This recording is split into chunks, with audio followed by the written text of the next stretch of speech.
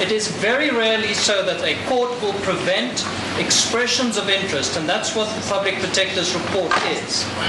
In addition to that, my Lord, the case law is that only in the clearest of cases will a court interdict a functionary like the Public Protector, interdict her from exercising her statutory obligations.